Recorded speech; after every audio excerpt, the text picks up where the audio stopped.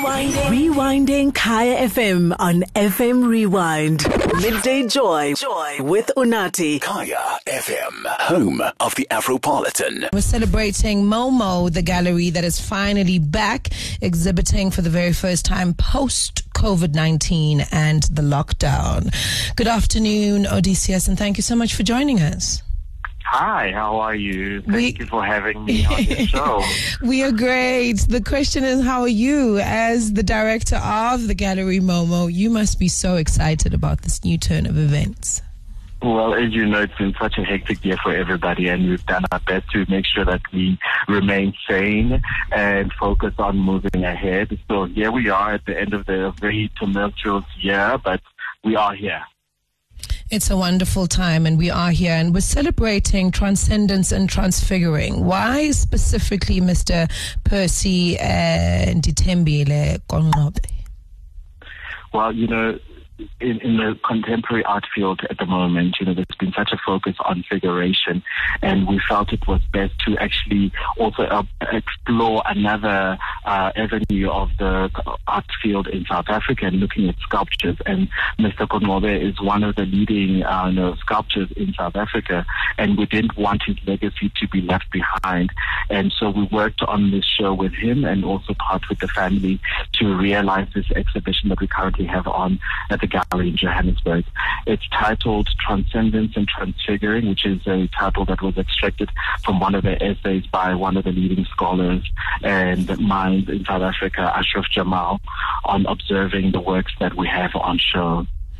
He's renowned for his work with clay and with bronze as well. Are you allowed to tell us how much he's incorporated? I know he goes into the abstract realm, into animal figures as well. He's obviously spiritually guided, and he's previously said that his work is sent to him from his ancestors, and he literally just brings it from the spiritual into the physical. Are you allowed to tell us what we can expect at the exhibition? Well, the exhibition looks at works that he did from the early 80s right up until recent times.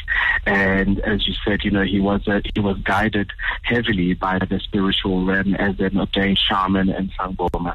So his works, you know, when you look at them at glance, they do have some resemblance of, you know, items and objects and people and figures that we may recognize in real life. However, they also imbue some sort of element that is outworldly in a way.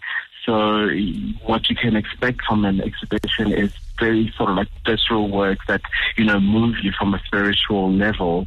The beautiful thing is that, you know, initial cast of these works would be made out of clay, which makes it very, very tactile. So every element, you know, every corner, every sort of like crease on each sculpture would have been intentionally created.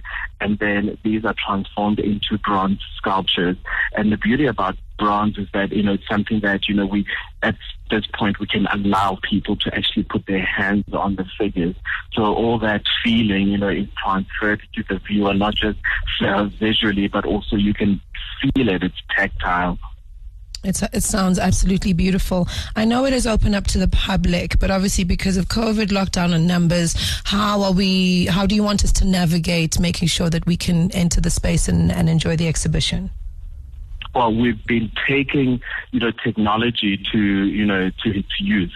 And, you know, we have employed a system where each visitor is expected to actually register on a contact tracing form, which you can do using your phone. We have a QR code, which you scan with your phone, and then you fill in the form. Now, of course, we'll take the temperature and you'll sanitize, and you're asked to keep your mask on in the time that you're in this space while viewing the show. And also our handouts that we would normally print and have on our table, where you can have a look at the prices and read up about the exhibition, have all been digitized. So you have a QR code that you scan with your phone, and you can have that information on your phone for as long as you want to keep it. That's phenomenal. How do we register? When you arrive at the door, you can scan the code. Oh, snap. So we don't have to register online beforehand. We can just arrive at the gallery and then go through all that. Ooh, I love that. Thank you. We are open. We are back to regular operating hours from 9 till 5. Yes.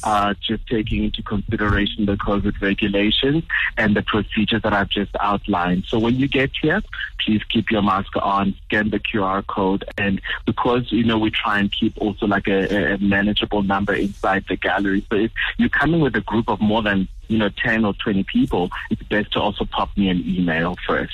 I gather that. I think it's best to pop an email. Thank you so much for your time, Odysseus, and all the best, and congratulations for Gallery Momo being back into normal running.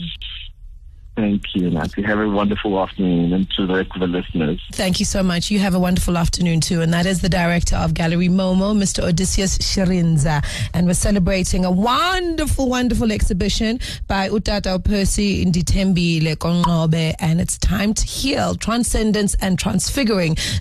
Midday Joy with Unati. Kaya FM, home of the Afropolitan. Rewinding Kaya FM on FM Rewind. Visit kayafm.co.za for more.